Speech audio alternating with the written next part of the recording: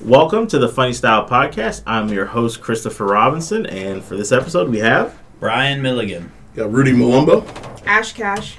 And, and our special guest. I never win them. I do it every time. Our special guest is a comic that I love working with. I've worked with him a bunch of times over the last couple of years. He's a hilarious headliner. He's a mostly clean comic, so we're going to ask him a bunch of questions because he does a lot of shows that a lot of comics would want to do, but they actually don't have that skill set. So welcome, Mr. Paul Jensen. Good to be here. Woo! Hey. Yeah, I'm going to disappoint you. So right off the bat, how long have you been doing stand-up? I know at least a decade professionally. I'm not one of those guys that keeps tabs. I think if I go back, I can figure it out probably, but, I don't know how many shows I've done exactly when I started, but I know I started getting paid about 10 years ago. So I go from there. Yeah. Very cool. So what made you decide to go... Because what I like about what you do is you look like one of the Sons of Anarchy, but then you're super clean and friendly and nice on stage. When did you decide to... Because that dichotomy is like the part of what makes it special, the show. Just my personality is a nice... I've always been scary looking to some people. And I'm not. I'm a nice, laid-back, kind of quiet guy. I'm very introverted, but I've had people over the years that have been terrified of me. And my father was an extremely dangerous individual, and as I got older, I looked like him, so people were terrified of me because they didn't know if I was my dad or not. And I just grew up with people that were just scared of me. And so I have a personality where I'm just a nice guy that at least I think I am. And I don't ever like to hurt people's feelings and try to stay out of it, unless it gets to a point, and then I'm like, all right, it's on. But so when it came to comedy, I didn't want to be a mean guy, and I knew the way I looked might be a little scary to certain people, and that. So I thought if I can come out and just be friendly, it might help. So and right off the bat, I learned that it did. And you're from, your family immigrated here, right? Yes. Okay. Where did they come from? A little bit. My dad's family's from Denmark originally, and my mom grew up French. They met in Canada, and then moved to Mexico. And so my brothers lived in Mexico for a little bit, and then back to Canada, and then back and forth. And then they just ended up on a whim staying in the middle of the U.S., and that's where I was born. So I'm the only U.S. citizen of anybody, and the only one left now. Yeah. That's crazy. Yeah. So do you ever feel like you had to play up, because if you're kind of an imposing figure, you feel like you kind of have to play up being more kind of charming, kind of just more likable? Did you ever put any extra effort in that, or were you just kind of being... Not really. I'm just myself. Yeah. If anything, I play up the mean guy persona. Depending on the show, I'll sometimes go out and start like I'm going to be a mean jerk or something, just for a couple minutes, so that I can quickly pull a 180 and be like, nope, that's not what it is. Don't worry. That's, But no, I just go up. My whole goal is just go up there, have fun. It's about the audience. So I want to go up there, have fun. If they're having fun, then I'm having fun. Yeah. If they're not having fun, it's their fault. So that's, I don't know. What city do you call home base? Currently Palm Coast, Florida for 3 more weeks, and then it will be just south of Atlanta. Oh, wow. So you're going up to Georgia, huh? Yeah, we're in the process of moving right now, actually. Nice. So was that move, was that a comedy move? No. Or was it, other stuff going on? Just personal. Wanted to do a move. I think you were aware of some of the stuff that's happened to me in the last couple of years, and we're just ready. I'm about to turn 50, and I've got a business, and we're at a point where we can kind of semi-retire. And we just wanted something new, and the fact is right now in Florida, the house we need doesn't exist in the budget that we have, and we got a house that, it's 3 times the house than we'd find here in Florida, and I couldn't pass it up. It's 20 minutes south of Atlanta, so I'm going to be close to all sorts of connections there that I hope to make, not too far out of Tennessee, so should be good. So you say you're about to turn 50? Yes. So you didn't even start doing comedy until you were in your mid-30s. Late 30s? Yeah. Into late 30s? Yeah. That's crazy. Yeah. I can actually tell you what inspired me years ago, where I grew up, we weren't that far from Branson, Missouri. I don't know if you've heard. That's basically Christian Las Vegas. Right. Okay. It's all the family-friendly shows. But I went there all the time. There's a theme park. I used to love whatever. Yeah. But I'd go and I'd see guys like Jim Stafford or Ray Stevens, the musical country comedians. Yeah. And then Yakov Smirnoff was there. Yeah. He's got a theater there, right? He used to. And this is before he actually had his theater. He was performing in, I think they called it the Grand or something. It was like the big theater that other acts would come in. So he was there, and I went to his show, It was the first stand-up show I'd ever seen. And afterwards, I got to meet him. And there was these people meeting him for pictures and that. And you could tell he's putting on the fake smile, like, thanks for coming. And that. Well, I went up, and when they went to take our picture, I leaned in and told him a joke. Just kind of like, I can't even remember what it was, but something about his act where I, threw it back at him. Yeah. And he was so shocked, and he made this huge scene laughing and just, had to stand up and tell everybody what I said. And they're all looking like, what's going on? And as I walked out, I'm like, you know what? I could do that. So I always had that itch from that point on. Then I saw Jim Gaffigan when he first got popular. Yeah. And then, again, nothing against him, but as I'm watching him, I'm like, I could do that. He's literally up there just doing like a one-man stage show. Yeah. Because, he was at a theater. There was no audience interaction. Yeah. He's literally just reciting lines. So then I went to a comedy club, totally different experience. Because then, you had that live audience that's there, and some of them are heckling, and they're drinking and everything. Like, ooh, what did I just decide I'm going to try, Yeah. But that was how it was Yakov and Jim Gaffigan that inspired me, really. So how was your experience with being, like, I'm 37, okay? Mm-hmm. I started 5 months ago. I'm, for the most part, the oldest open micer around here, you know what I mean? So how was that, your experience with that? Like, because nobody just jumps straight into being like a feature or headliner. So right. you gotta pay your dues in the beginning. Well, I will say that I skipped the line pretty darn quick, which made some enemies. Because when I first started, I did not know open mics were a thing. I just looked up, like, how do I get in comedy? Found a comedy club that had amateur night. Yeah. So I called up, and they're like, yeah, we'll sign you. You can come up next Friday or whatever. So I show up. Well, it's a contest. I'm like, crap. All right, well, it's all newbies. I guess, we'll try. You had to do 8 minutes, which, for your first time, you don't hear that now. It's been an hour. Maybe 10 minutes, actually. And so beforehand, I'm noticing all the other contestants all know each other, right? And they're all talking and buddies and that, and I'm the odd one out. And, like, it's weird that we're all newbies, yet they all know each other. Well, then they finally start talking to me, like, who are you and that, and... I'm like, it's my first time. Like, oh, okay, whatever. Well, I've been doing comedy for 2 years. I've been doing it for 6 years. I'm like, well, crap. There goes my chances of winning. Yeah. I didn't know what they meant was I've been doing open mics for 2 years, right. 6 years, whatever. So I think there were 6 of us in the contest. I was number 4 or 5. The couple guys that went up before me, and I'm definitely not mentioning names, were so bad and offensive and gross that people kept walking out. Right? And the owner of the club was freaking out and wanting the people like, no. Then I went up. I'd like to say I was awesome, but I think it was just the fact that I wasn't gross and disgusting. I had more family-friendly type humor, and they liked it to where when I finished, huge applause, and they were going, more. And I ended up winning. First time they've ever had a first-timer win the contest, right? That's awesome. And that was it. I was hooked from that point on, and within 6 months, I got my first paid feature set. Oh, wow. So, So between that, were you doing, what kind of shows were you doing? Did you I started, that was the night that a couple of the guys that saw me win were nice enough to be, a couple of them never want to talk to me again, but a couple of them were polite and like, hey, you might have something. Yeah. Here's where we meet up. So I started going to some of the mics. And that was in Jacksonville, Florida, that area, and getting to know some of the guys there. And a few of the guys were nice. It just wasn't my thing. Like, I learned real quick what to use an open mic for and what they weren't good for, and to move on. So right there, I think, is a valuable set of information. So before the mic came on and everything, we were talking about how you were saying that, and I definitely agree, that there's a certain level to where you have to kind of separate from the open mic scene. And where do you think that level is?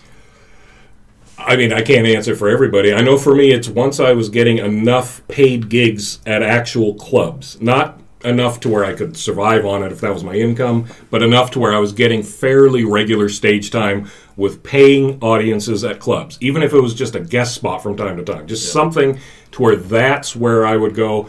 I would use my material that I know worked and then always throw in 1 or 2 new things, see how they'd work, and if they kind of worked, okay, can I make it better? If it didn't work, I'll try it one more time and see. If not, get rid of it. But always have enough stuff to fall back on and use that as my testing ground, because what I learned, open mics, I'd say more than 9 out of 10 times, are not a good conduit for what will work with a paying audience at a club.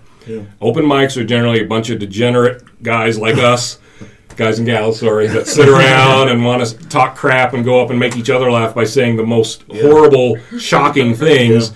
Whereas if you go up and do actual club material, it usually bombs at an open mic. Yeah. So I went to open mics at first, kind of learning this as I went.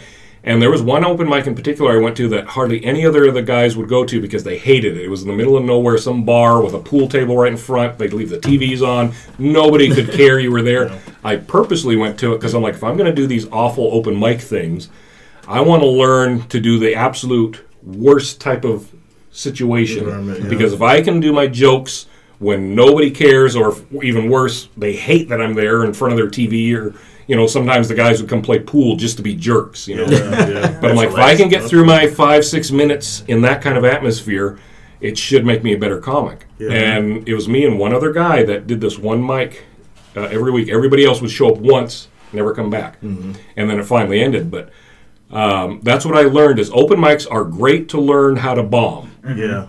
That's what they're for. They're how to learn the worst of it. Mm-hmm. So if you can handle the worst of it, then you can move on once you're in front of a real audience. As long as you got some decent material, you're going to excel. Mm-hmm. But if you keep going back to that, what I consider a cesspool, now I'm sure there's good open mics. Don't get me wrong. I'm sure there's some that are out there that are kind of like a club show. I've heard of them that I hardly saw them. Mm-hmm. So I got out of that scene within the first year. Yeah. And just kept doing the club shows and just moved on from there. It basically sounds like open mics are like community colleges, where it's like you have a span of time you can be in there and kind of graduate, or you could be stuck there forever. Like and then what ends up happening like is Van Wilder. Yeah. Like 7 years. And yeah, exactly. And then and I mean, you're right. I mean, the temptation to play to the crowd, or not the crowd, the other comics, and kind of just do shocking, disgusting stuff is always there because. I mean, it's just the rooms are so weird. And not to be rude, but I think a lot of times too, the guys that get stuck there so long, they're not good enough, not trying hard enough to be good enough to get actual bookings. Yeah. So to them, I got a show tonight, I'm on stage, I got this and that, and it's all open mics. It's the guys that you see, here's my schedule. Don't list your open mics over and over. Invite people to the odd one or that, but that's not. Yeah. And they make I'm such a dick because I know everybody that does this. But they make posters, and the poster would be just a list of open mics, and I'm just like, I mean, unless you're hosting it, unless you're putting on there, and I have nothing against guys that start rooms for open mics. There has to be open mics; they do serve a purpose. But the whole point is, as a comic, you want to grow. Mm-hmm. Most of us, we want to get paid at least something. We want to perform in front of varied audiences at larger venues, fancier venues. That's the goal. Mm-hmm. There's many different paths you can reach that goal, but we want to move on from there. But if you just stay doing open mics, and I know there's some popular comics that'll say, you got to always go back, you got to practice your work. If you're on stage enough, you're still practicing. Yeah. I can tell that in the last few years, every year I've improved just as a comic. My materials improve, my stage presence, because I get enough stage time. Yeah. Other people tell me, man, last time you were here was good, but this is, and that's my whole thing. I just constantly want to improve myself. I can do that at real shows. Mm-hmm. Yeah. I don't need an open mic to do that.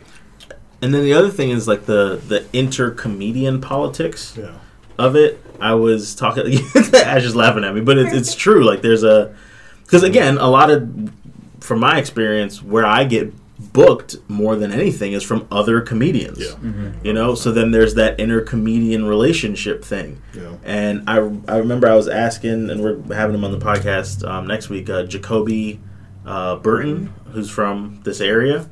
And I remember at one point I came up to him and I was like, hey, how do I get out of, it's almost like space travel where you have to get out of the gravitational pull of being an open micer to then really get some progress, And I was like, how do I get out of being viewed as an open micer?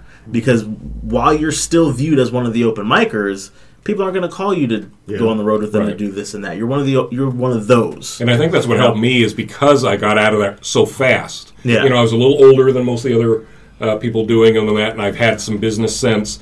So I think I had a leg up on that. I was a public speaker before, so I've never had stage fright. Mm-hmm. So I had a few things helping me. And no, I wasn't one of the young cool guys like the others. Like you, I'm was in my mid 30s, late 30s of that. So I was a little bit he's an older guy trying to do comedy, whatever. Yeah. But then they'd see that I was actually doing well. Mm-hmm. Some of them would be supportive. Yeah. A lot of them were not. Yeah. And you have to get used to that.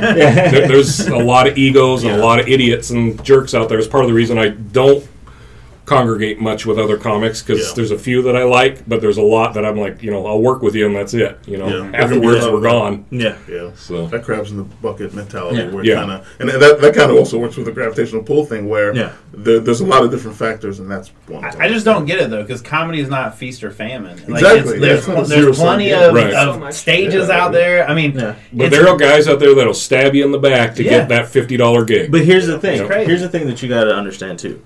But a lot of people are, because everybody deep down knows like who they are and where they belong. Mm-hmm. There's a lot of guys that aren't good enough to get outside of the $50 gigs. Mm-hmm. So for them, they have to protect those tiny little opportunities, like fucking Schmeagol or whatever from Lord of the Rings. Like, this is my mic and nobody can, close this little bar gig and whatever, because otherwise I'll die, because who am I if I'm not headlining this bar for $50 and some wings, right? That's right. So those people, what you'll find is normally the people running shows that are like, again, in the same area like forever. Mm-hmm. There's some exceptions, but for the most part, it's people who aren't good enough to leave and go do like, they don't get booked anywhere else. A lot of times the guys that are creating shows are creating shows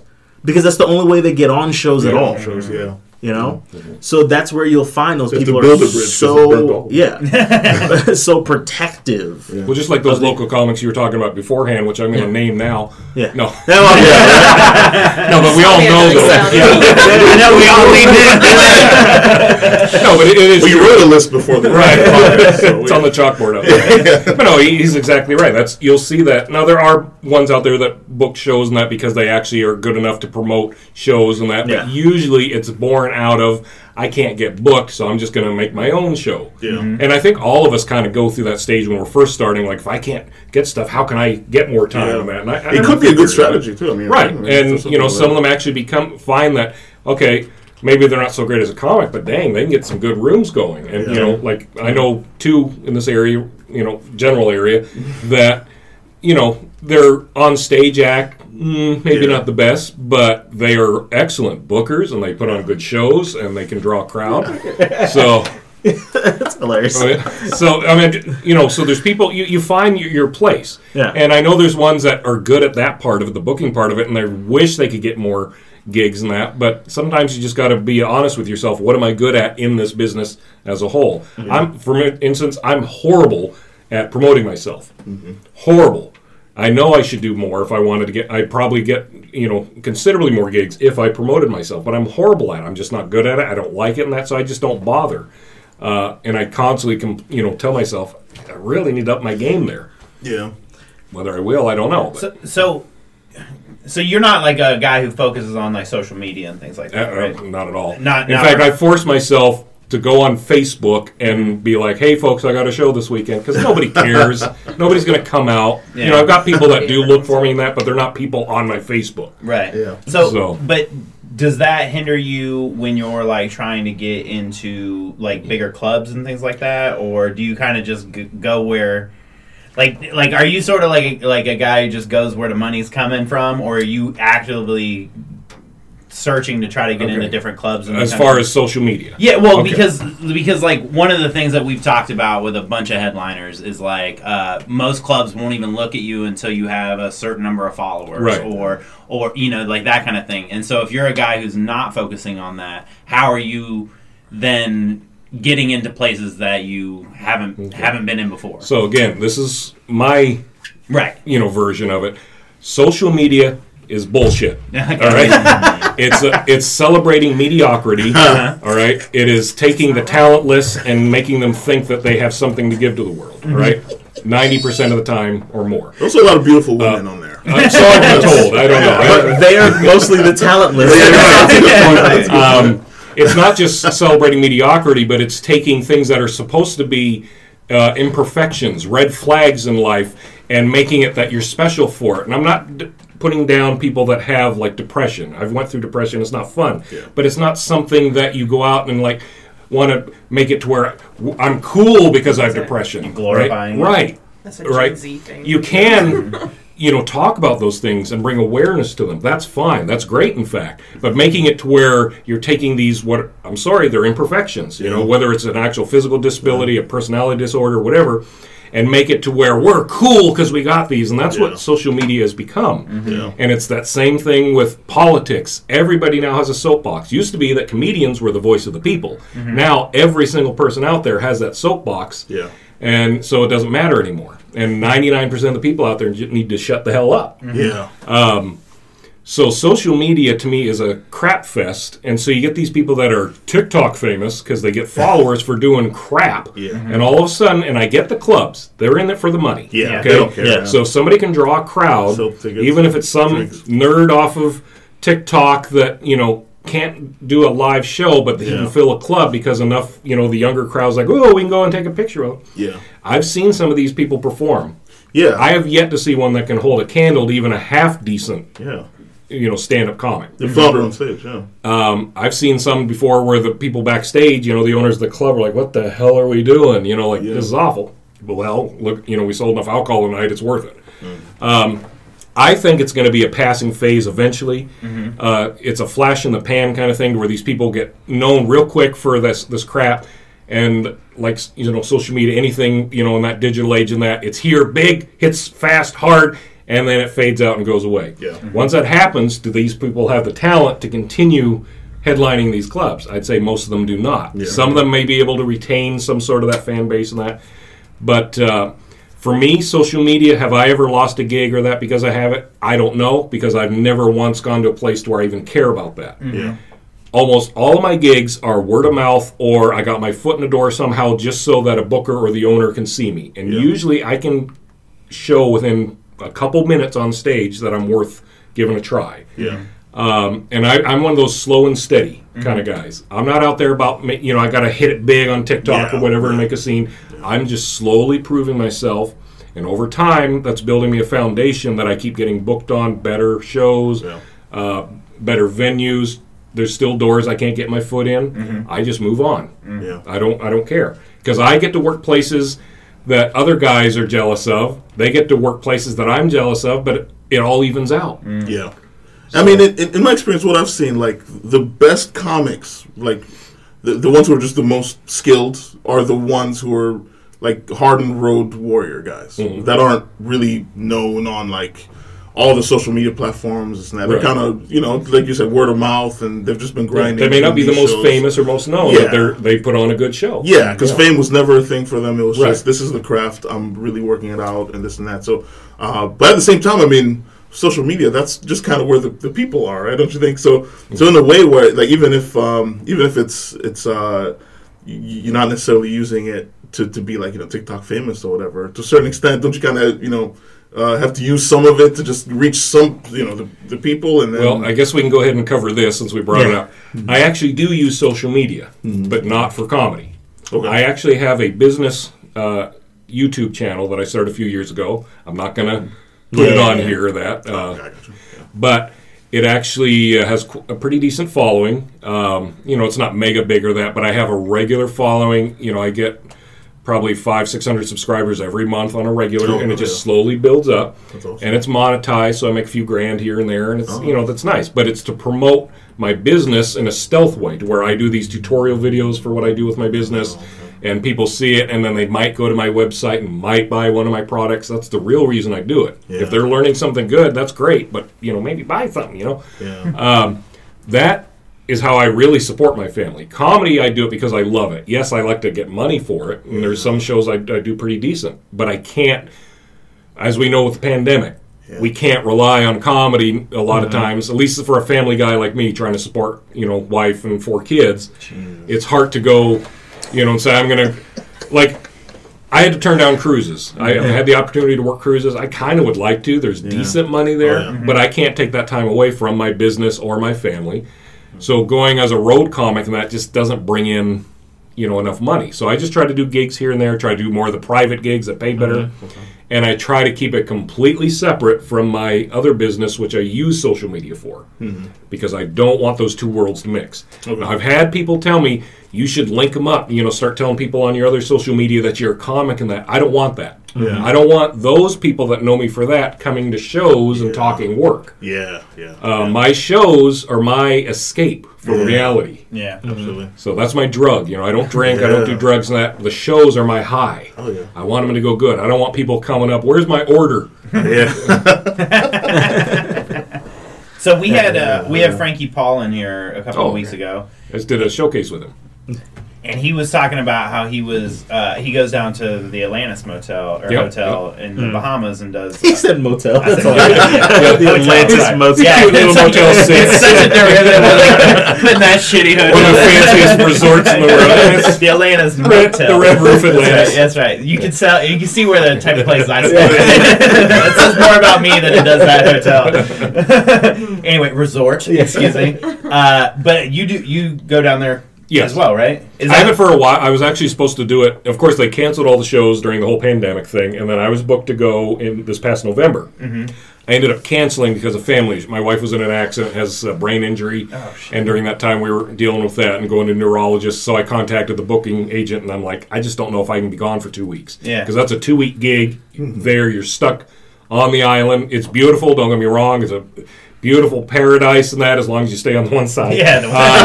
Across the bridge, not so much. But, but that's 2 weeks away during a time when we were looking at, at the time we were house shopping, doing all the neurology appointments for my wife, seeing how that's going to go for her lawyers and everything. And I just was like, I don't know if I can go. So I'm hoping to go this year. I'm good with the booking agent to where if I call him up and be like, hey, I want to go around this time, he'll get it. So when you do a show like that, you do it in for 2 weeks. Mm-hmm. So yes. How many shows a week do you guys do? It's 6 nights a week. 6 nights. Yeah, a week. you get Mondays off. Just one show. Just one show. Okay. And the first time you go, it's super exciting, right? Yeah. It's like, oh my gosh, I can't believe I'm getting paid to stay here. Yeah. I actually asked one time how much it would cost me if I were to book the room I'm in for 2 weeks. And they were like, it's $6,000, right? I'm getting paid to actually stay there. And I can bring a guest or two. And, you have to pay for your flight, but if you go through Florida, it's not bad. Yeah. So the first time you go, it's super exciting. You're like, oh my gosh, and that, get to do these shows at the club. About after the second time, you couldn't care less about the shows. Because you have maybe one show a week where you actually have a decent crowd. Most of the nights, it's because the only thing open is the casino. Mm-hmm. They close everything down on the island except the casino because that's where they want everybody. Yeah. Right. So there's no entertainment except the casino, or you pay $65 to come see a nobody like me at the comic club. It's $65? Right? It was, and they may have even gone up. Wow. So, and it's not a fancy club. It's just a little, basic club. So, which it's great. I love it. Don't get me wrong. But after you've done it a couple times, the thrill of that part of it's gone. You go because it's a paid vacation at the Atlantis, and I choose to go in the off season when it's not busy, so I don't have to worry about crowds. And even though the crowds at the clubs are even smaller, couldn't care less. It's more fun. Well, you get paid the same regardless. Yeah, it doesn't matter. So when you. Is there any like I know cruise ships you have to have a certain number of sets, different sets. So when you do that, are you doing the same show every night, or is it like it's just a club. You can do that's nice. R-rated. The host they have there does some of the bluest, nastiest material. So he's a cool guy. Yeah, well, he's the drug dealer for the Nice. I'm not being that off on that. But no, it's like they couldn't care less. Just go there, do what And I've seen, they'll bring in the odd guest set. There's guys that have actually flown there just to do a guest set. Oh, wow. And it's not booked there. Yeah. It's, out of the Carolinas where it gets booked, but they go down there thinking they're going to see me and love me, and they show up and you're like, it's not going to get you anywhere. But it's just bizarre how people have this high thing, and I'm like, no, it's not that hard to get into. It's just most guys can't do it because they can't. Most comics can't afford a flight to go there. Sadly, wow. So that was what I was going to. That's a big part of it. Is you have to have a visa, which a lot of comics don't have that, and you have to be able to cover your own flight and be able to go for 2 weeks. So there's not too many comics that can do that. If you can meet those requirements, they don't really care. Yeah. So that my last question about this, and if you guys have, but when you when you first initially got that, was that something that like you got introduced to the person who books it, and then, or like did you do like a festival and they saw you? How did that work? What it was, and it's how a lot of us move up in the world. You'll find out is I did a good enough job in front of a couple headliners that they took me under their wing. Mm-hmm. And so there, Ron Feingold from this area. So like Ron Feingold, Frankie Paul, there were a couple comics from Central Florida that when I was first starting out saw something in me enough to where they each at some point invited me to go with them on the road. Ron was the first one to invite me to go as the feature for him at the Atlantis. So the very first time I was at Atlantis, it just so happened in one of the shows, the former owner of the Comedy Zone, which is the clubs that are owned by the booking company that East Coast Entertainment, they're called. They own Comedy Zone and other stuff, and they book the Atlantis. The former owner of Comedy Zone, Brad Goldberg, I think his name was there. Yeah. Okay. Goldberg. What do you think? I could have his name wrong. I don't know. He was there, and I didn't know who he was, but he's talking to me, him and his wife, after the show. And Ron's overselling his merch. I didn't have merch at the time, and I was just talking to this guy, and they're like, we really enjoyed the show. You're different, and we like that. And I look over at Ron, and he's giving me this look like, oh, my God. Oh, and I'm like, I don't know who this is. Why are you so excited? So he takes me to the side afterwards and explains, that's the former owner of Comedy Zone. I'm like, well, former? What does that mean? They're like, no, you don't understand. He still talks to the current people that own the Comedy Zone and that Heffron and that. And sure enough, the next day I get an email. I have some dates for you. Would you be interested? And that instantly got me in with them to where I started working their clubs, and then I started doing like their special private shows and theaters because they book a lot of stuff outside of the Comedy Zones. Yeah, nice clubs like Visani's down in Port Charlotte. Yeah, and just in Visani's. Yeah, awesome. And so, a lot of times you just have to impress the right person, and they're not a dick, so they're like, hey, my ego will allow you to come with me and take you on the road. Awesome. I do this quite often on this podcast. You playing solitaire? No, the person will say something that'll remind me, and I just emailed the booker that books the Atlantis show. Right. Len? Yeah. Okay. And because I want to do it. Mm-hmm. But from you saying that most comics can't do it, so it's actually, I guess not that difficult to get in. Right. I didn't specify in the email the Atlantis gig. So as we were talking just now, I just went, by the way, I really want to do the Atlantis gig. But feel free to mention me, too. Yeah, okay. Len uses me quite a bit, and it's the kind of thing to where I'd even be one of those guys now that I could say, hey, let Chris come with me, and him and I will do the gig. I like to go at the end of the year because it's quiet. Mm-hmm. I hate going during the busy, touristy, because it gets busy. To where, it's got a big water park and everything out there, and you want to go out and explore and that. And when it's the busy season, you're like, I'm just staying in my room. Yeah. When it's the quiet season, and go cross the bridge, go over to Nassau and enjoy it and that. It's still busy, but not bad. You ever take your kids and every time I go, I fly, not all at once, because you can only have up to 2 guests at a time, so I'll break them up. Okay. And what I learned, too, if any of you guys go, if you're going to bring somebody for part of the trip, bring them the second week. Okay. Mm-hmm. Don't bring them the first week, and then they go away. That's what I did the first time I was there. Mm-hmm. And it was miserable the second week because you feel because you're there for 2 weeks and you're kind of by yourself, right. know. Yeah. So I brought my wife the first time, and then she went back home, and I'm still there. I'm like, I just want to go home. You're like, I've watched Die Hard 17 times. Yeah. When you asked if I can get my hair braided so many times, I don't have that much. That's hilarious. But it's a fun gig. But like I said, you got to view it that. It's not so much about the comedy part of it. It's a great vacation that, as comics, it's one of the perks. You get to go to a beautiful place and enjoy it for a couple of weeks. So it's definitely worth doing, yeah. I want to do the Atlantis so bad. Because because I would definitely bring my wife for a week. And then my buddy Adam, he's a firefighter, and he's done the scuba training. Mm-hmm. So now he scuba dives, and he wants me to go out learn how to do it. Right. So if I could bring my wife for a week, and then maybe my buddy scuba dive for a week. Well, the Atlantis is right next to some water. No, yeah.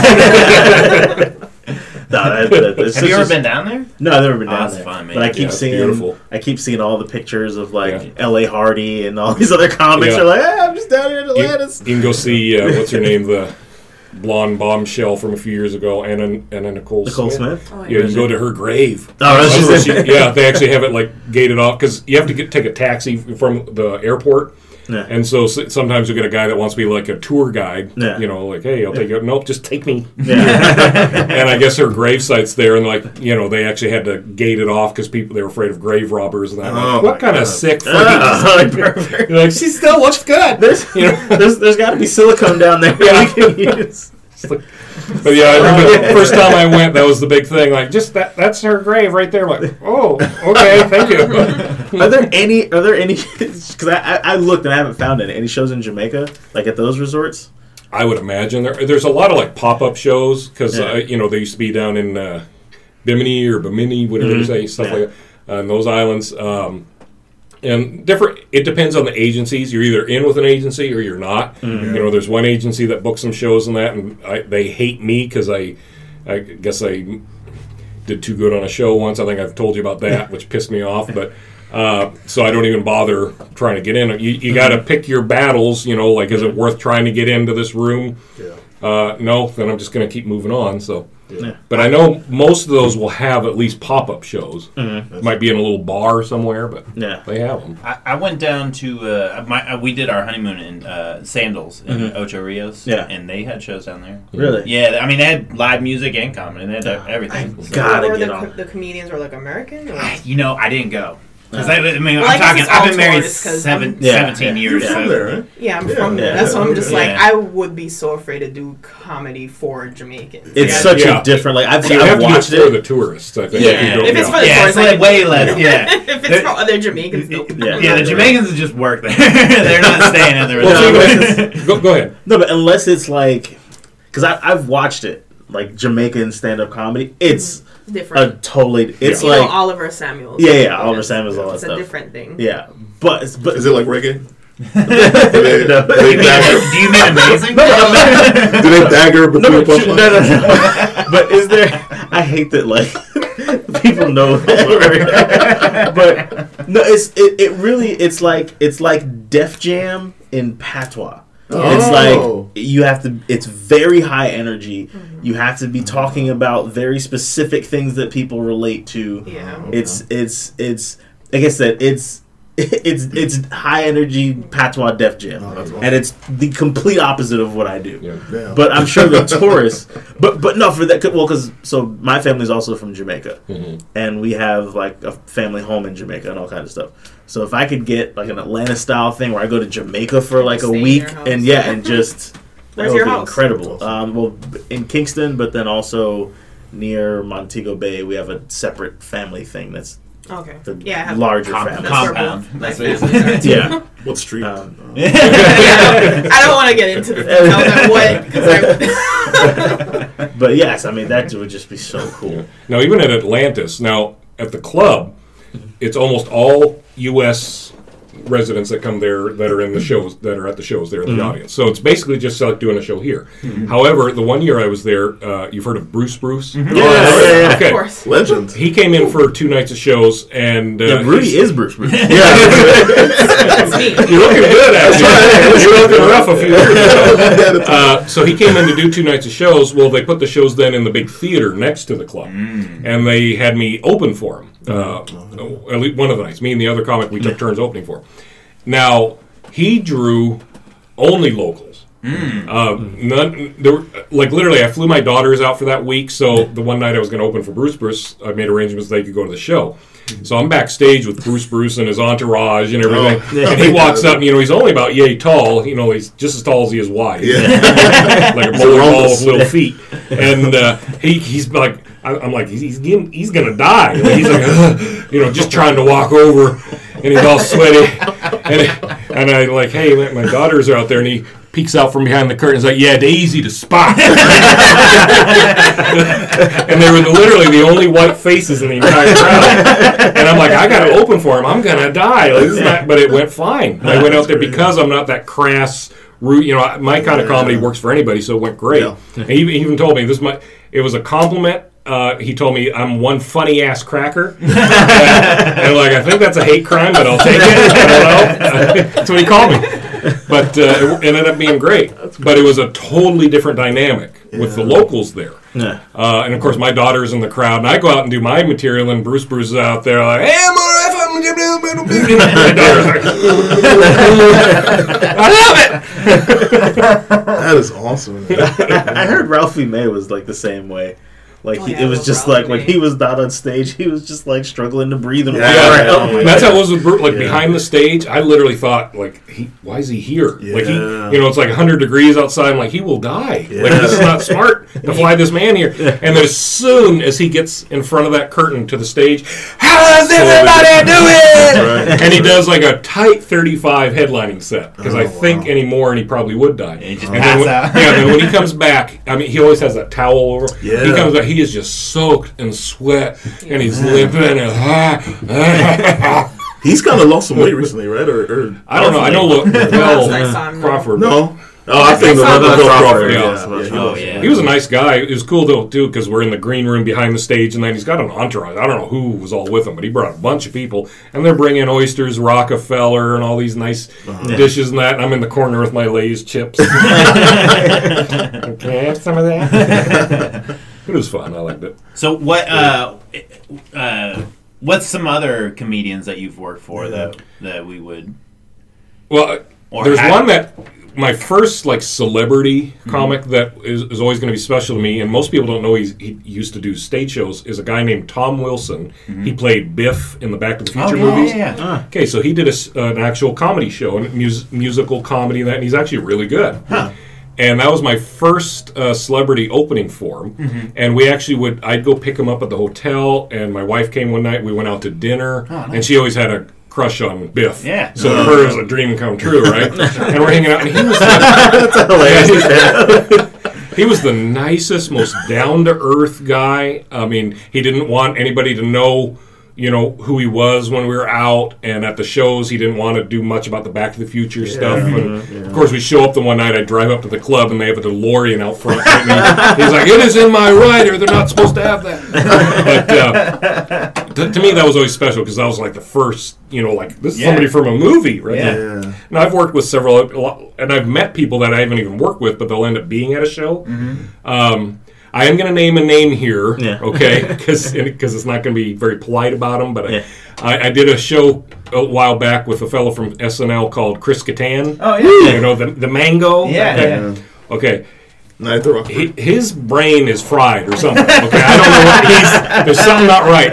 You think people on SNL, they got to be hilarious people, right? I think he is an actor alone. Like they give him words to say, and he repeats them, and he comes across as funny. As a person, he's about as funny as a rock. He has no personality whatsoever. It's sad. And yet he's now doing his thing where he goes and headlines clubs, and it is bad, right? But the one night I was doing a show with him, and I was actually talking, because his act is literally like, "You remember the cowbell sketch? Yeah, I was in that.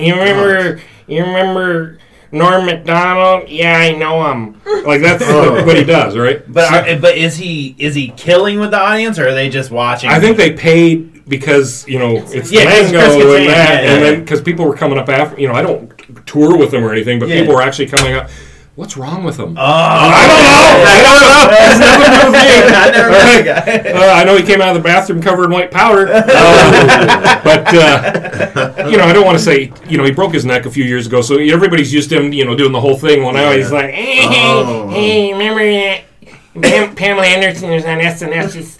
She's hot. And you're looking at him like, what's wrong? And he doesn't tell anybody he broke his neck or anything. So they're like, so he doesn't explain why he's up there. Like he even has a clip of that song played from the Roxbury where he's really? He's like, remember when I would go like this?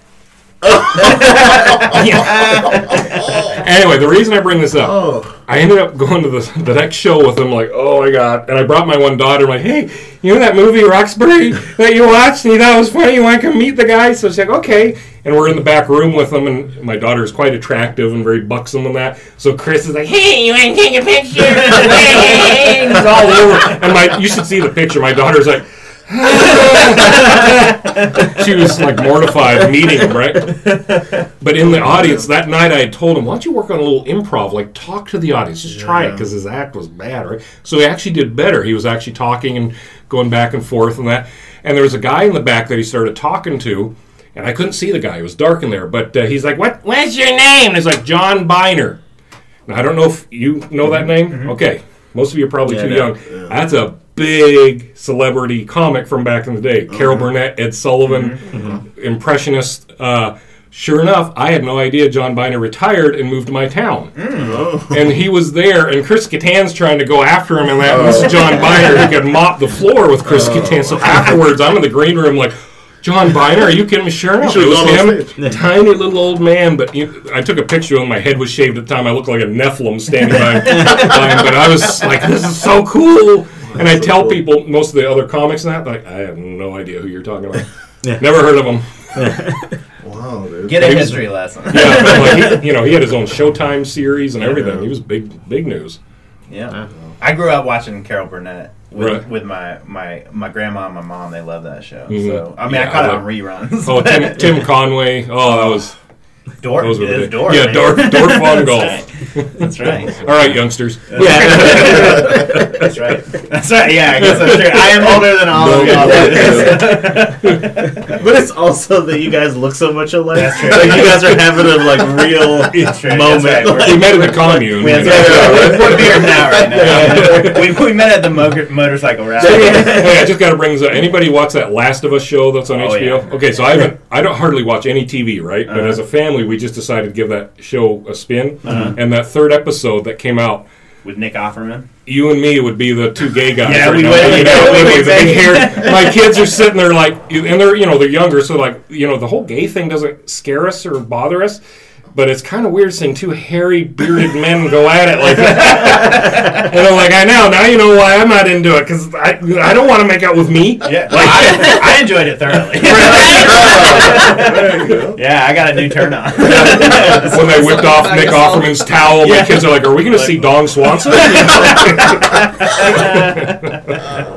That's a great show, though. If you're not watching that one. Well, see, like I say, I literally watch almost zero TV, but I gave that one a try, and I'm like, that's actually pretty good. Yeah, so it's really good. Yeah. So your journey to Atlanta, are you? Because I know you do stand up and you have a business. Mm-hmm. Did you do any acting at all?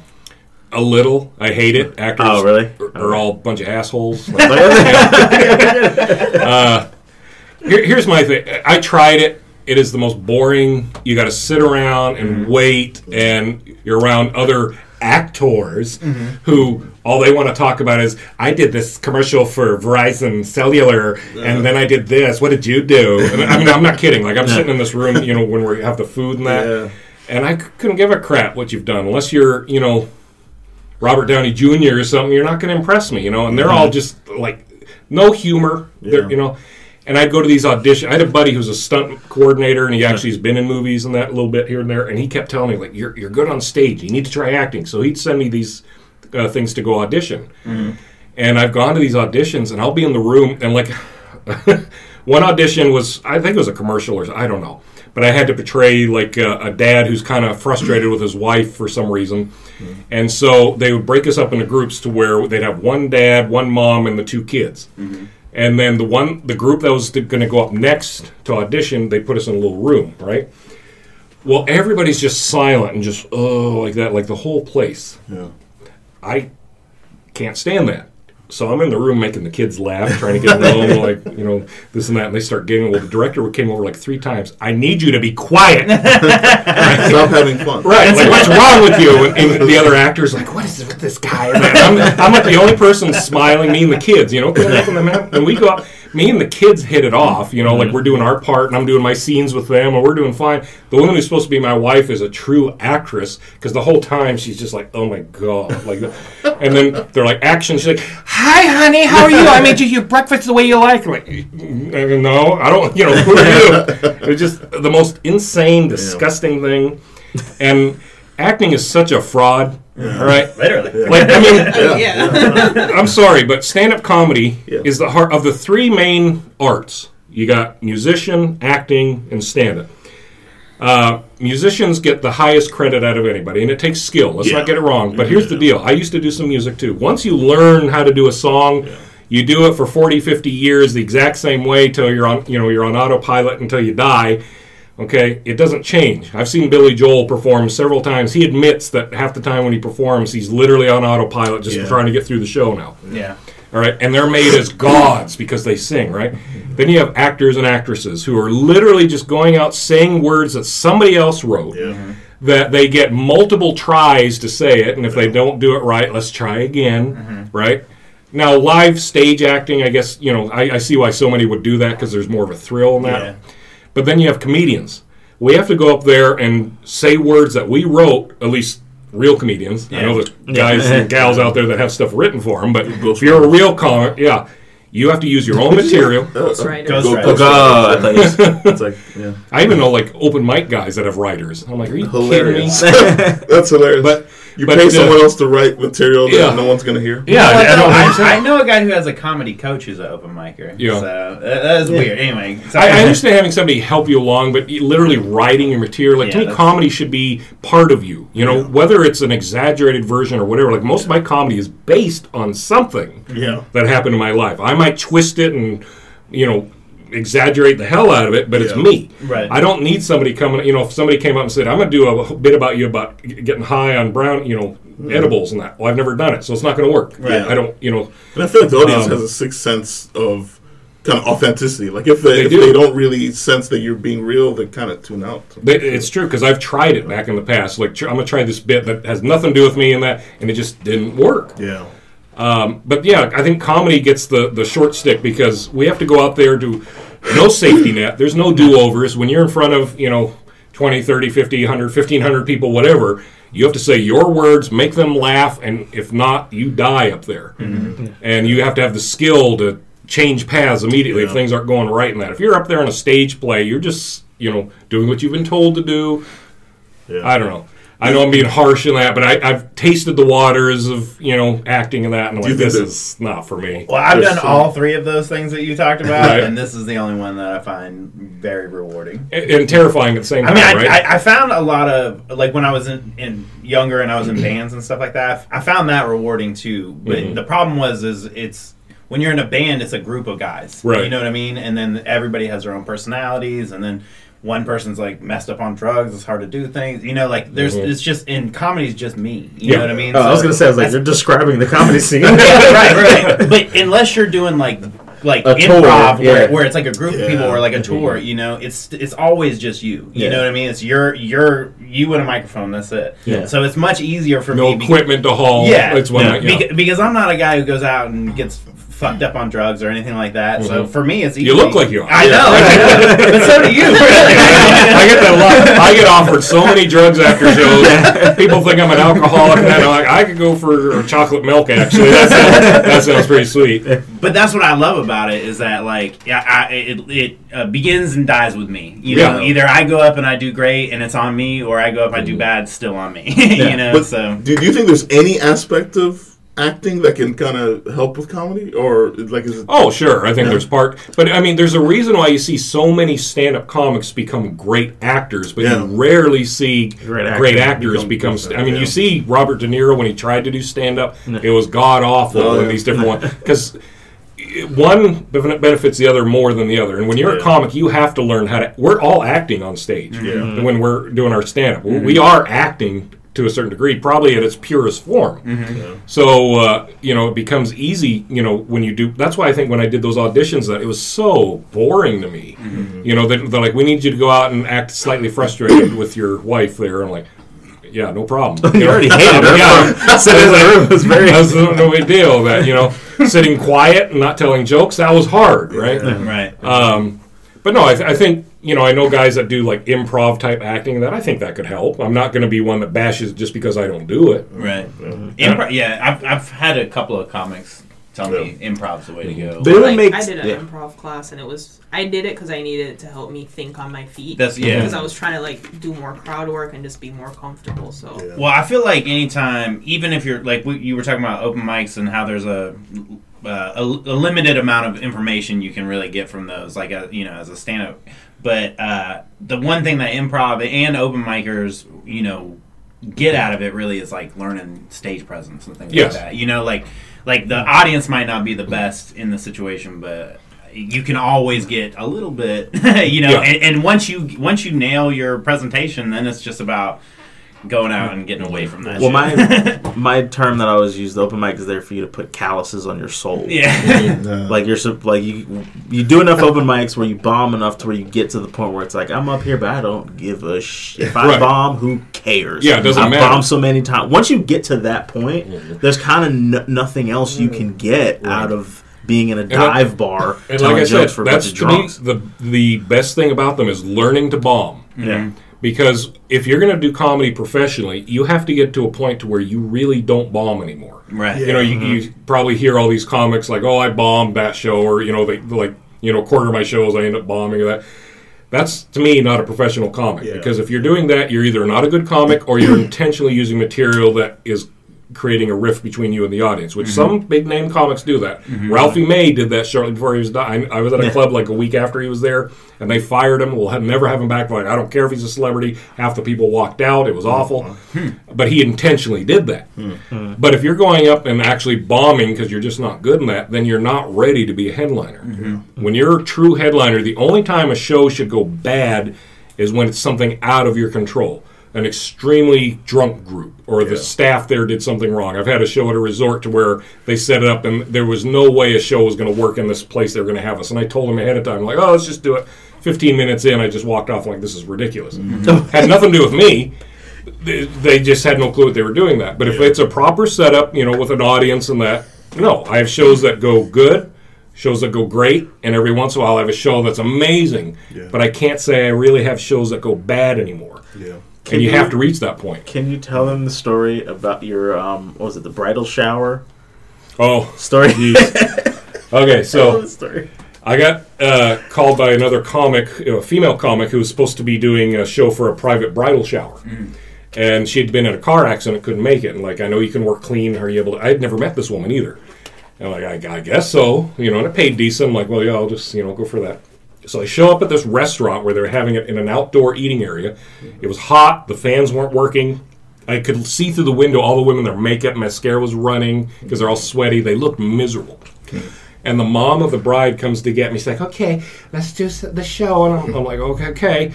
As soon as I walked out, the mom goes, this is Paul Jensen. He's going to do some comedy for us. The bride starts bawling as soon as she saw me and just turned around, wouldn't even look at me. And she had her little friends there, I guess her, wedding party of that. They just got on their phones and just ignored me and that. So, and there's like 20 people there outside. They're all miserable, a couple little kids.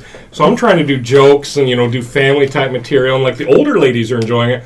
But the girls are just getting louder and they're talking louder to each other. I'm up there and they're looking this way and I'm like, she's bawling. Yeah, well, she's just so offended that I was there. Like, how dare?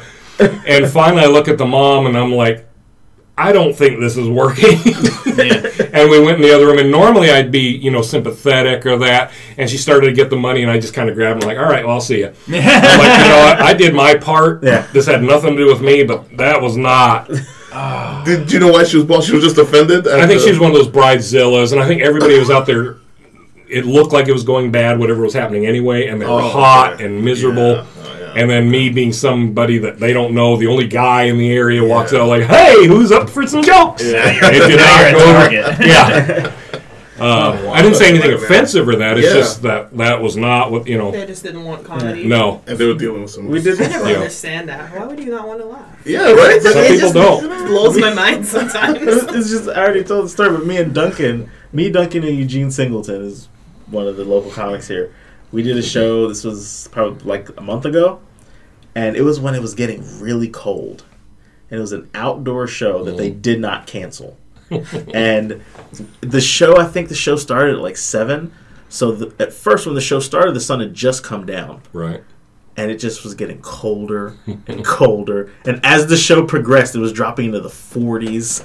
And it was painful to be outside. And I'm like, why won't they cancel this? And we just plowed, just bombing and just. Yeah, I was gonna say, was the audience into it, or? I mean, they were sort of into it as much as they could be when you're physically suffering. Right. Yeah. Like, there's only so much your brain will allow you to ignore the fact that you're outdoors and it's 46 degrees or 44 degrees or whatever it was. I mean, Duncan called for an intermission just so they could go sit by the fire for a little while and warm up before and that was the other part. I mean, you want to talk about distractions? There was a fire pit on the other side of like this whole green area, so they're literally looking at the fire and then like, oh my god, and then they're looking back at you. It was brutal. So, all right, you say you mostly just do like universally kind of clean comedy, right? Cleanish. I don't call myself a clean. I have adult material. I change it depending on the crowd, the show. Like tonight, I'll be cleanish. Light PG-13. So, what's your process for writing material like that? That's like cleaner. If I can, I have something that kind of something my wife said, something I saw, whatever sparks it, and I'm like, how can I make this funny to an audience, and how can I do it as a clean version, and then how can I have a more adult version usually? Okay. Because I've got jokes that work both ways, or I've got little, extra lines that I'll do when it's the more, the late night club show, whatever. Right. And then I just try it on a show. I'll go up there. Almost every show I do, I have a new bit that I'll try. Okay. And if it seems, they usually don't hit big right out of the gate. You got to kind of learn it. I'll give it a try. If it seems like it got a few laughs, all right, I'm going to try it a couple more times, see if I can get this fine-tuned. If it doesn't seem to work in that, I just get rid of it. Okay. And that's really all. I have never once written down a single line of material. Comics are always about, you got to have these writing groups and write down stuff. That it's just in your head, all of it? I've never written a single word down. Wow. That's impressive, man. You're like the Jay-Z of comedy. It doesn't work for me. I tried once writing stuff, and I just sat there, and I'm like, I thought of a premise. I'm like, why do I need to write it down? I've got it now. Mm-hmm. So you don't ever have a situation where you're like out and you see something, you're like, oh, I got to write a joke about that, and then just you never forget it. You got to still try. Well, I'm sure I have the odd thing where I'll come up with that'd be a good idea in that, and then let it pass. But usually I'm working, because I have a lot of alone time with my work for my business, and that's where I usually come up with stuff. I'll be in there working, sawing stuff on that and coming up with ideas like, my son went in the women's bathroom the other day. That thing he said was kind of funny. How could I twist that around? And it became a bit that I use. So I'm actually working on one now, and I'm going to mention it because you folks can tell me if this is appropriate. Okay, I don't do racial material, right? I don't mind race stuff as long as it's not derogatory. Can I just say, when a white guy goes, all right, since I got black people, I'm like, oh, here we go. I'm not a racist, but no, I'm going to tell you a true story, okay? And I'm trying to debate whether I should try to use this in a bit because it's a true story, and I have to tell you that because otherwise it sounds like the stupidest, dumbest thing. But it actually happened about 3 weeks ago. I had to go to town to get a couple things to prepare for our move at the store. My second oldest daughter wanted to get out of the house, go with me. She had no clue I was going to Walmart. She hates Walmart. I go into Walmart. I'm in the home section, tools and that, and she's with me. She's like, are we done? I'm like, no, I need to check. I had to bounce back and forth between a couple aisles and that. And she's like, oh my God, are we done? I'm like, just give me a minute. I finally find the last thing I need. She's like, are we done? I'm like, yes, we're done. We can go. She's like, fine, let's bounce. All right? Which just struck me as funny. Like, let's bounce. I know she meant, like, let's go on that, but she's never said that before. Well, as a dad, it's your job to embarrass your kids in public. That's our job, right? So I looked at my daughter, and I go, let's bounce. Well, you know who else likes to bounce? Winnie the Pooh's friend. And I go, the wonderful thing about Tiggers. And right as I said that, there was a a black gentleman was down looking at something, and I saw him do the slow and out of my peripheral vision, I realized he did not hear me say Tiggers. And so I'm like, I just unintentionally committed a hate crime. So I didn't want to cause an issue. And you know how you have those moments where, like, in a split second, you have 100 thoughts go through your head. Like, what am I going to do? Yeah. I did the only thing I thought I could do. I just continued the song. Because Tiggers are wonderful things, and I started bouncing. I just kept going down, and I kid you not, behind me, I didn't turn around, but I heard the guy. He goes, "Oh, he talking about Tigger." And after we got out of the aisle, my daughter actually took a breath. She's like, Dad, do you know what you just... I was like, yeah, let's get the car. That's a great joke. That's a good one. But I'm not making any of that up. I went home, my daughter was like, Mom, Dad's got to tell you what he just did. That's so great.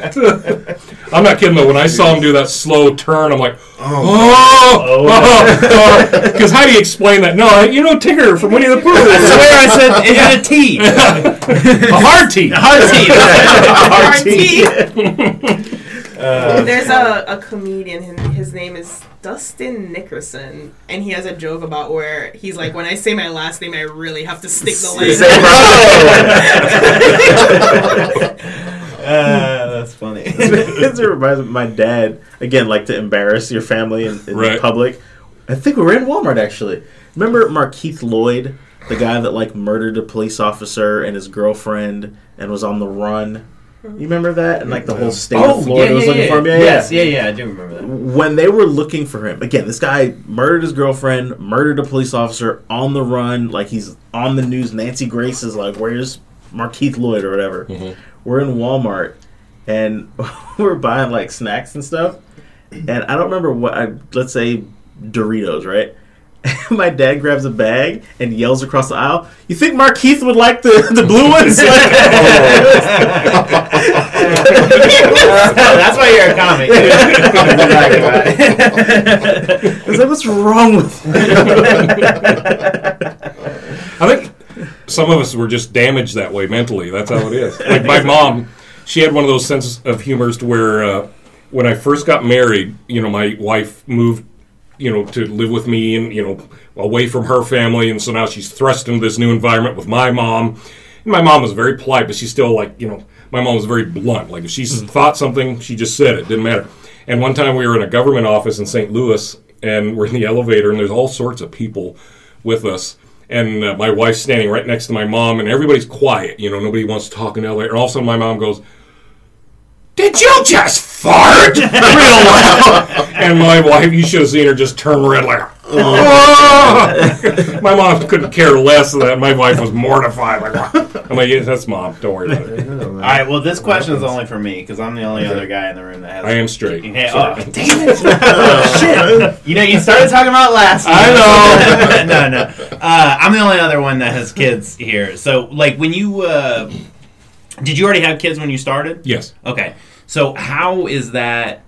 All right. How are you about balancing like being out and doing comedy and just being gone a lot with like having a stable home life and being there for your kids and wife and that kind of thing? Again, this is what worked for me. When I first started getting paid gigs, I made it kind of a pact with my family that if ever comedy interfered with my family, I would give comedy up. Family has to come first. I have no relatives anymore in this country. All I have is my wife and kids. That's it. Okay. They're everything to me. So if I were to do anything that's going to cause a problem there, that gets removed. Right. Fortunately for me, my family has been extremely supportive, so that's never been a problem. However, I have had to lose opportunities. Like I said, I was offered to do cruises. For years, I wanted to do cruises. I thought that was going to be the greatest thing. Then it finally happened, and I had to say no 2 times. And the one was for a high-end cruise line. And I hated saying no, but at the same time, it's like, I can't do that to my family. No, it would make enough money to where, being gone that amount of time financially is probably okay, but I'm still going to be gone a long amount of time for my family. They probably love it. Yeah. I don't know if I'd be able to hack it, and I know it would also hurt my business. Right. And long term, that's going to be a bad thing. So, and scale wise, like what do that type of cruise? What does that pay? What's the pay on that? It varies. I mean, top of the line cruises, you can make a good $5-6 grand a week if you're top of the line. Now, I did a bunch of shows with Rondell Sheridan. I don't know if he was the dad on That's So Raven. Okay. Yeah. Right. He's mainly a cruise ship comic guy, and he works the high end ones. And he's one of the guys that said, if I want to get my foot in the door, now he gets like $6 grand a week when he does them. Right. That's not where I'm going to start. Yeah. But generally, you're looking at probably $2,500 to $3 grand a week to do cruises. Though depending how you get in them, I mean the one I've heard offered was $1,500 a week, and people are like, "Hey, that's great." I'm like, "Yeah, but that's a week."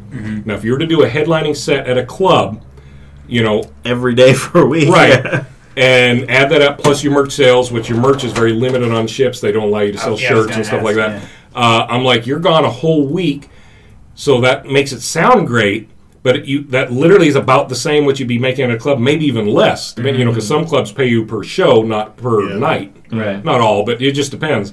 But it's like, it's not as good as it's made out to be, in my opinion. Now, for some comics, that's probably enough. I have a family to support. Right. So I can't be gone a week, 2 weeks, and only be making $1,500, $2,000 a week. I do more than that with my business generally, so I can't risk losing that money, making less money, being away from my family. So that's why I've had to make those tough decisions. Yes, I want to do comedy. I'd love to do it more, but I have to stay in my own path for the sake of my family. Yeah. That's why they say it's a single person's game. Single comics can go off and do all these festivals, and they can go to these different clubs. Oh, shut up! High five! Yeah, whatever. You're the people at the shows, and I'm like, "Where are my single people at?" And they're all like, "Where are my married people at?" Here. It's very exciting. Because they're beat down by life. Yeah. So I'm a guy who luckily I had kids really young. Like my first kid I was 19, So I mean now I'm 37. My kids are close to being grown. Okay, I was gonna say don't make me do math. No. I have a one kid who graduates high school this year, and then I also have a 12-year-old daughter. Okay. Both daughters actually. But so but being new and like they're once they get that age, there's like tons of like social life things like soccer games and dances, shit like that, and it's like, do I want to miss a soccer game for my kid or go do a $5 gig at a shitty restaurant, And here's how I decided: if the gig paid enough to make it worth missing this evening, I'll have a gig to where. I've been offered $150 to drive 4 hours to do a show. No, I'm not going to do that. Right. But then I'll have a gig where it's like, you get $600, we provide a hotel for the overnight. Yeah. That's worth it. Yeah. And I'll make sure nothing's planned big with, I've had to actually lose a couple big gigs because my daughter had, her recital or something like that. Right. When you're a parent, you got to make those tough choices. I'm not going to tell you what to do. That's your choice. But I can always get another gig. My kids, could disown me, and I don't want to make any more. That's a great point. So, really. But one thing, I know you want to talk about clean comedy too. Yeah. I don't know if you want to touch on that real quick. Yeah, wrap it up. Yeah. Well, I wanted to, specifically, I want to know, I guess for everybody listening, the pay scale difference. Okay. First of all, how many people are we talking to here? Like 12 people listening? Like, okay. 50, 60, something like that. But they're actually mostly comics. Okay. Yeah. I mean, I don't know who else would listen to this at this point. We're so deep into like FUBU. It's growing though. That's the thing. Like, we're getting more and more. Casey Anthony tunes in. She's yeah, of course. She wants to know about the parents. She's the number one fan. Yeah. But yeah, because what I've found is people who can work clean get so much more work, and the work is better paid. Yes. And corporate gigs, I'm starting to learn about it, and it's blowing my mind. I'm like, I have got to switch up. I mean, you've worked with me. I'm not that dirty, so I can switch it up and keep it PG-13 if I have to. Right. So my experience is this: if you can work clean, and when I say work clean, I'm not saying you have to be clean as all around. Right. I like some blue material, and I love dirty humor if it's funny. Yeah. I don't like guys that are just up there being gross and offensive with no jokes. Like Dick, but if you're right. Well, I remember my wife and I went to a comedy contest to watch one time, and we had this thing where like every time one of the comics does a dick joke, let's take a shot. You guys are hammered. 10 minutes in, we're like, we're gonna die. It's not gonna work, right? So, absolutely. But for me, I realized right off the bat, being cleaner than average already makes you stand out. Because when I started, I was a soon-to-be middle-aged white guy that had nothing to offer the comedy world. Right. I'm just another one to blend into the I'm not hip, I'm not cool, I'm a dad. Like, oh, what are you doing in this, right? Yeah. So I took the route, like, let's do cleaner. So when I learned that very first time I was on stage, like I talked about earlier, those other guys, the one guy was pulled off the stage because he was so disgusting. People were just, it was revolting. Nice guy to talk to him on stage. He was revolting. Then I went up and I did like family-friendly type material. The crowd loved it. I've worked biker bars to where I've featured and gone in and absolutely killed, this huge room full of bikers and rough-looking people doing PG-13 material. Then the headliner goes up, loses them within 5 minutes because he's dirty. Because he's like, they're bikers. They want the dirty stuff. No, they want funny. You went up there and we're talking about grotesque things that weren't funny. Shocking them. And the thing is, if you can work cleanish, it is really easy to throw in some blue material from time to time. It is really hard if your whole thing is, I'm going to talk about raping my dog, and if they don't like it, that's on them. I'm an artist. Oh, okay. But you take that material, it's really hard to clean that up. So if you can actually work clean and proven to work clean, you will get noticed over time to where you will start getting booked by agencies that need you for corporate shows, resort shows. Here in Florida, big money in the retirement communities. And that doesn't mean nursing homes. A lot of comics think that, you're working nursing homes? No, I don't do those. The villages, 55 plus, and those can be awesome shows. Like the Margaritavilles, those are retirement communities, but those are party crowds. Like, they're more fun than some club crowds, honestly. And they pay excellent. And what it is, you have to prove that you can do it, and you will get noticed over time. It takes time. But then they'll have these showcases for I just did one this week. It was a showcase to where you go and you perform at a theater, and the first 3-4 rows are all the bookers for different retirement communities and resort communities and that.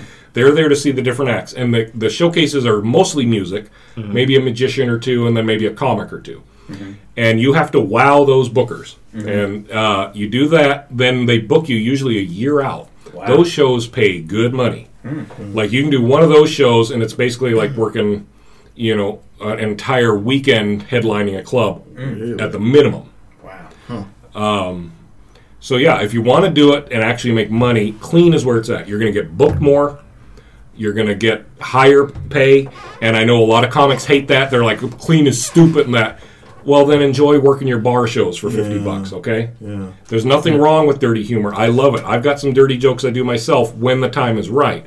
But if I'm going to do this, if I'm going to take the time away from my family, for my business, I want to get paid enough that it's worth my time. So if that means going out there and not dropping an F-bomb, and sometimes that's all it is. Like, my material, I can make blue so easy, or I can make church clean so easy. There's maybe 3-4 jokes that if I have to do a clean show, I don't do those at all. But most of them I've developed to where I can adapt them as needed. I've got a slightly different punchline or a little tag or something. And I cannot stress enough that even if you can't do a whole clean act, learn to do a 10-15 minute clean set. That will get so many doors open for you. That's been something I've been thinking about too, because for one, a guy like Brian Milligan is proof that the most important thing is funny. Brian Milligan could perform anywhere in front of like some of the most dangerous people, in front of anybody, in front of kids.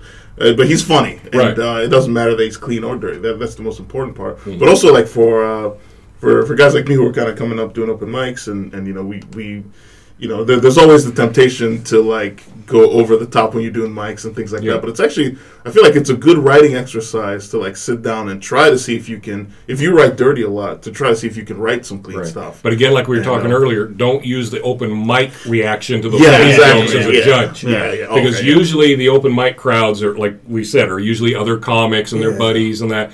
They don't want to hear clean material. That's so boring to them. Who cares? They don't pay at the shows. They don't book at the real clubs, right? You got to think, what does an audience want? And that's my whole thing. So many comics in this day and age, the up-and-coming ones, they put themselves first. I'm an artist. I'm going to say what I want. I don't care what No, you put the audience first. And if you make that audience happy, you're then going to make the booker club owner happy. Those are the two parties you put first. You do that, then you're making yourself happy because you had a good show and you're getting paid and getting rebooked. So then you're taking care of yourself. But if you go up there with that attitude, like, to hell with it.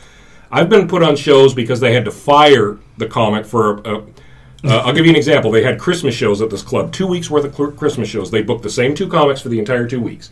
I was called in for week 2 because they had to fire the one comic because she had a breakdown because she had to work clean. And the one night she actually snapped on stage, like, I'm not going to, these effing this and effing that, if I want to say this effing that, and effing, and they fired her, like, you can't do that. She's like, I don't care. That's what I'm going to do. I'm a comic. I can say what I want. Well, no, you can't because now you don't work here. But it's so extreme because, and again, I'm at the stage where I'm starting to learn a lot more insider stuff. If you're headlining the Improv on an off night, I think that pays like $300 or something like that. Unless you're doing a door deal where you get a bunch of money. Right. But if you're headlining the Improv on an off night, it's like $350. Or you can do one of these private shows that's $1,500. And what I think a lot of comics aren't realizing is the people that you see running around that look like they're killing it because they're at these clubs, you assume they're the ones making the money. And it's not. No. I know some comics that do like conventions that are shit tons of money. And quiet. Nobody knows who these people are. They're just, a lot of times those comics hardly will even get into the club scene because they're like, that's beneath me now. Why am I going to do that when I can be making this guy? There's a guy in Florida named Sarge. Ever heard of him? No. Okay, of course not, because he's not a club comic, right? He's actually been on one of the late shows. I hope he's not listening. If you are, sorry, but he's not a great comic. He's not very funny at all, very hacky and that. He can play the piano, so he does a little bit of piano music. So he has a show where he does some jokes and plays the piano, talks about his, his rough upbringing and how he's trying to turn this, kind of like an inspirational speaker, all in one show. I've seen bits and pieces of it, not very entertaining to me. He gets like $2,500 a show doing the private circuit, is what we call it, the private circuit.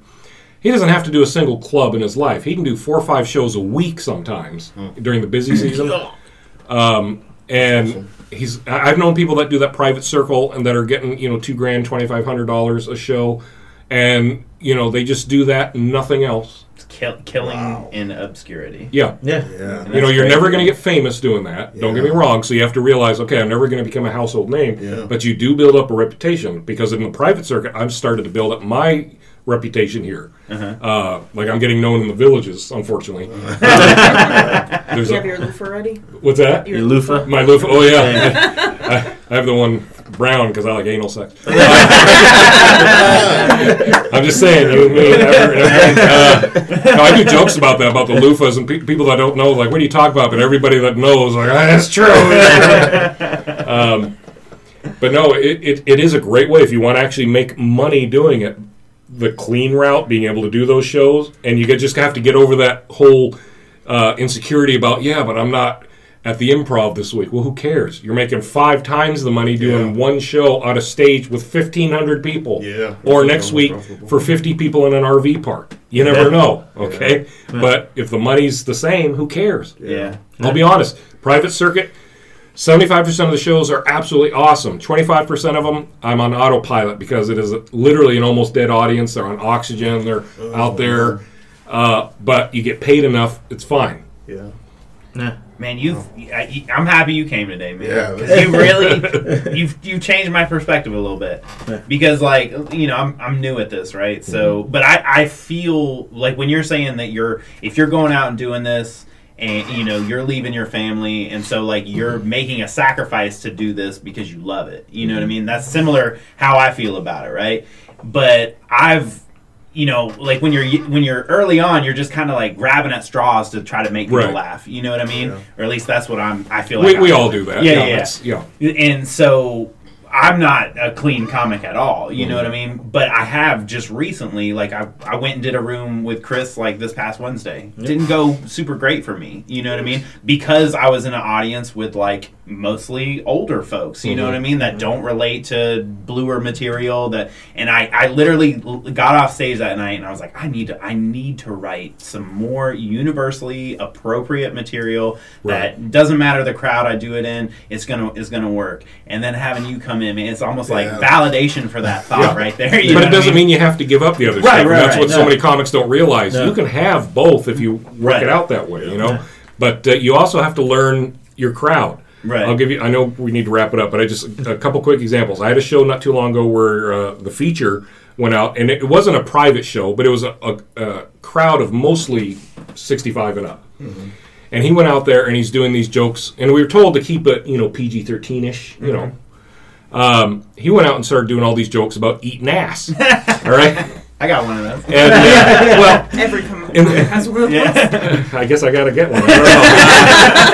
But here's the audience hated it. And then because of that, that was like one of his first, bits within the first 5 minutes, and then they wanted nothing to do with him. Yeah. He was like, stupid audience. So I'm not the type of guy that will critique somebody afterwards, but I was like, dude, maybe you shouldn't, for an audience like that, eating ass. He's like, what's the big deal? It's not, because he's like, I didn't, get real graphic about it. I'm like, that was an older crowd. I said, I'm Gen X. My generation and older, that wasn't really a thing we talked about. Maybe people did it, but it wasn't, we didn't have internet where there was memes and all this stuff where we talked about things like eating ass, all right? Yeah. So to a crowd that's that old, I mean, that was super offensive to them, all right? And he just didn't get it. Yeah. And it's like another time I had a guy open up, and it was a club, but again, all older folks there. And we're looking out, and he was the host. And he goes, I'm gonna go do my new Trump joke, and this is when Trump was president, a few years back, and I'm like, what kind of Trump joke? Yeah, it was negative against Trump. All right, nope. I couldn't care less, but this was Florida with a group of seniors. Yeah, I'm like, dude, I'm telling you, don't do it. He's like, no, my buddies on Facebook loved it. I'm like, don't do it. He went up there. It was his first joke. He got booed. Booed. Literally booed. And then they wanted nothing to do. He came back almost in tears. Like, I don't get it. What's going on? I'm like, did you not see all the gray hair out there? He's like, it's just a joke. I'm like, politics is not a joke these days. Yeah. Like, and see, like, I have one joke where I kind of tease about politics when I'm in, like, Florida, because I can get away with it, but it doesn't push one way or the other. It's just kind of a tease about now we're not doing any politics at this point. But you said, I watched that, and maybe it's the same joke, but you kind of set it up with, like, I'm not a political person, you know? Yeah. And so then you kind of, like, letting the release off, I feel like, And, but he went out there and did something that bashed Trump, and that, of course, here in Florida. It was actually... Club 52. That wasn't around here. Yeah, it's right over Wickham. Yeah. When they used to have comedy there. And that's what he went out to, this older crowd, and did an anti-Trump joke. I'm like, ooh, that's going to be a rough one. That was Larry Silver's Groucho's. Groucho's. Yeah, that was a fun room. Yeah. But even, like, talking about, like, how the open mics aren't necessarily, like, a good judge of those kind of jokes. Like, I have a whole chunk of jokes that I do about, like, home ownership. And... that would never work in a club. Bombs horrendously at open mics. Right. Because these are all broke 20-something-year-olds that are so far from owning a house. They're like, what do you mean own? So, honestly, what helped me so much was Gregory's. I got super blessed early on, because when I first started hosting at Gregory's, they had the host do 20 minutes, which was ridiculous. Too long for nowhere else has the host do 20 minutes. Yeah. They give out 3 minutes now. Yeah. Which is completely... Is it really 3 minutes? No. It's like, but it's way less. What's the point of that? I've seen people do 7. I've seen people do 5 and 7. Yeah, I remember the first time I headlined there. I'm not going to say who it was, even though I could remember, but the host went up and he did not have like 15, 20 minutes of material, but he did. I'm sitting there like, why in the world is he still up there? Like, this is bad. Because they made you do that 20 minutes up top. But what was cool for me was, and people complain about it, it's like, oh, Gregory's a bunch of old white people. And I'm like, listen. That's where the money is. These are the people that have money. That's where I get my best tips. After the show is at Gregory's. Only place in the world I've ever been where people just hand you money at the end of the show. Really? Somebody will just walk up to you. I've gotten $100 bills there. Wow, that's crazy. This lady gave me a 50 one. Yeah. Really? Yeah. And what about you? You got? I never got. Besides the pay, I didn't get money. You will, but you will. I was with you. I don't know if you remember. It was me. Though. Yeah. Okay. I was like, do you remember me? He was like, oh, I know her. It was actually a guy who gave me a 50. It's because I blew him in the... I was in the room at the time. Was it him? I did that too, and I didn't get it. You didn't get out. I see Rudy's got a good throw game. I'm telling you. MC Hammer throws. I'm just saying, between the two of you, he was more tender. He works the balls. And mine are down here. So. Well, that's what happens when you turn 50. I know. I feel like we do this all day. You guys might be twins. That's right. But and for me then, because again, Melbourne doesn't have that big a scene, so I was doing literally like the old school pizza open mic, which is a fucking shit show open mic, and it's fun, but again, a shit show open mic. All the little open mics that I was doing, and then you go to Gregory's, and that juxtaposition, it's like it's two completely different worlds. And I realized, I was like, oh, okay, I could do 1,000 years of open mics and not learn what it's going to take to do well in a real club. And just having that, because Gregory's it's going back to that now. Thursday, Friday, Saturday, 20 minutes, 3 nights in a row in front of white-haired old white people. And it completely changed. And to the point now, if I go to a show and I look out and it's a bunch of old white people, it's like, I've got this. But if it's a bunch of people that look like me, I'm like, who knows? Well, I was going to say, the same thing happened with me a few years ago going to my first real urban club that, as there know. That means all black. Just like Rudy. A Rudy no. So this was Birmingham, Alabama, huge club called the Star. Wait, black clubs in Birmingham? I thought they burned them all down. It's a massive club. It seats like 600 people, stadium seating, and I was booked there the first time for 6 nights. And I went up there, and I mean, it was literally like 70% black, 30% white. I'm like, no big deal, whatever. Well, it's because it is a big deal because this is I didn't know it was like an urban club, right? And when I learned there is a difference in that style of comedy. So I went up there doing my normal stuff the first night, and it did not go well. I mean, I got through it, but I'm like, geez. And they had a guest comic come out who's a local guy, open mic guy, and he goes out there and does urban comedy, and he kills it. And he's just literally doing something. Today I got on the bus, and the crowd's like, "Whoa, he got on the bus!" And I'm backstage like, "What the hell?" And that's not funny. But I learned like I can still do my comedy, but I couldn't be that monotone, boring, pasty white guy. I had to be the animated entertainer. And I'm not saying that's good, bad, or what. It's just different. So to where they started reacting to me once I went out there. I'm like, "How y'all doing?" And getting putting more emphasis on the stuff. And for whatever reason, I guess it's like Baptist church, where you go to white church, it's boring, and that you go to a Southern Baptist church, it's all sorts of great stuff on that, and it's kind of like that in comedy as far as how I saw it. Once I figured that out, those shows went amazing there. That's great. So you learn that you have to give what the crowd wants. You can't just force you on them. They don't always want you. They want a version of you, but tailored to their taste. So if you go into a room of old white gray-haired people, don't go up there and do anti-Trump jokes and ass Rudy. I gotta get my fiber. Oh God. So real quick, does anybody have any plugs? Just Brian Milligan comedy on social media. It's hacking. It's destroying the earth. Sorry, my bad. I'm at a king.mulamba on Instagram. Ash Cash got jokes on everything: Instagram, Facebook, Twitter. And real plugs for you. I will be behind the dumpster after tonight's show.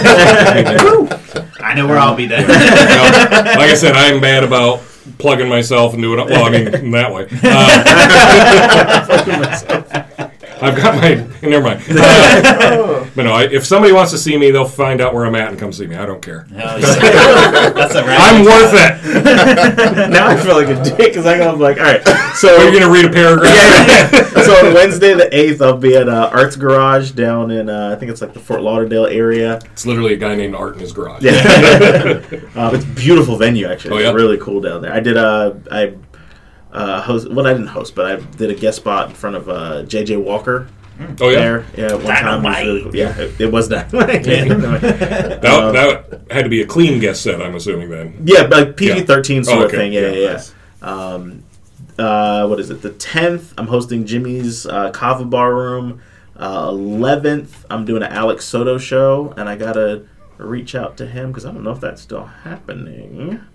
Apparently, he's getting his own room in the Villages. I guess. Yeah, he's actually building a club, which is really cool. Yeah, he's contacted me about doing it sometime. Yeah. I'm like, well, I'll come down for it now that I'm moving. But and I notice every time a comic builds a club, it's perfect. Yeah, they know what they're doing. Yeah, like Mike Lee's Laugh Out Lounge, the Mad Caps rooms, and his Alex is very similar. Like black walls, it's gonna bring the room in. The new Mad Caps is literally 5 minutes away from where I'm moving from.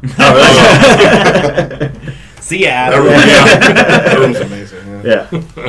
All right, so thank you guys so much. Thank you, Paul, again for being here with us. Having me. Yeah, this has been awesome. Learned a lot. This has been the Funny Style Podcast. Thank you for listening.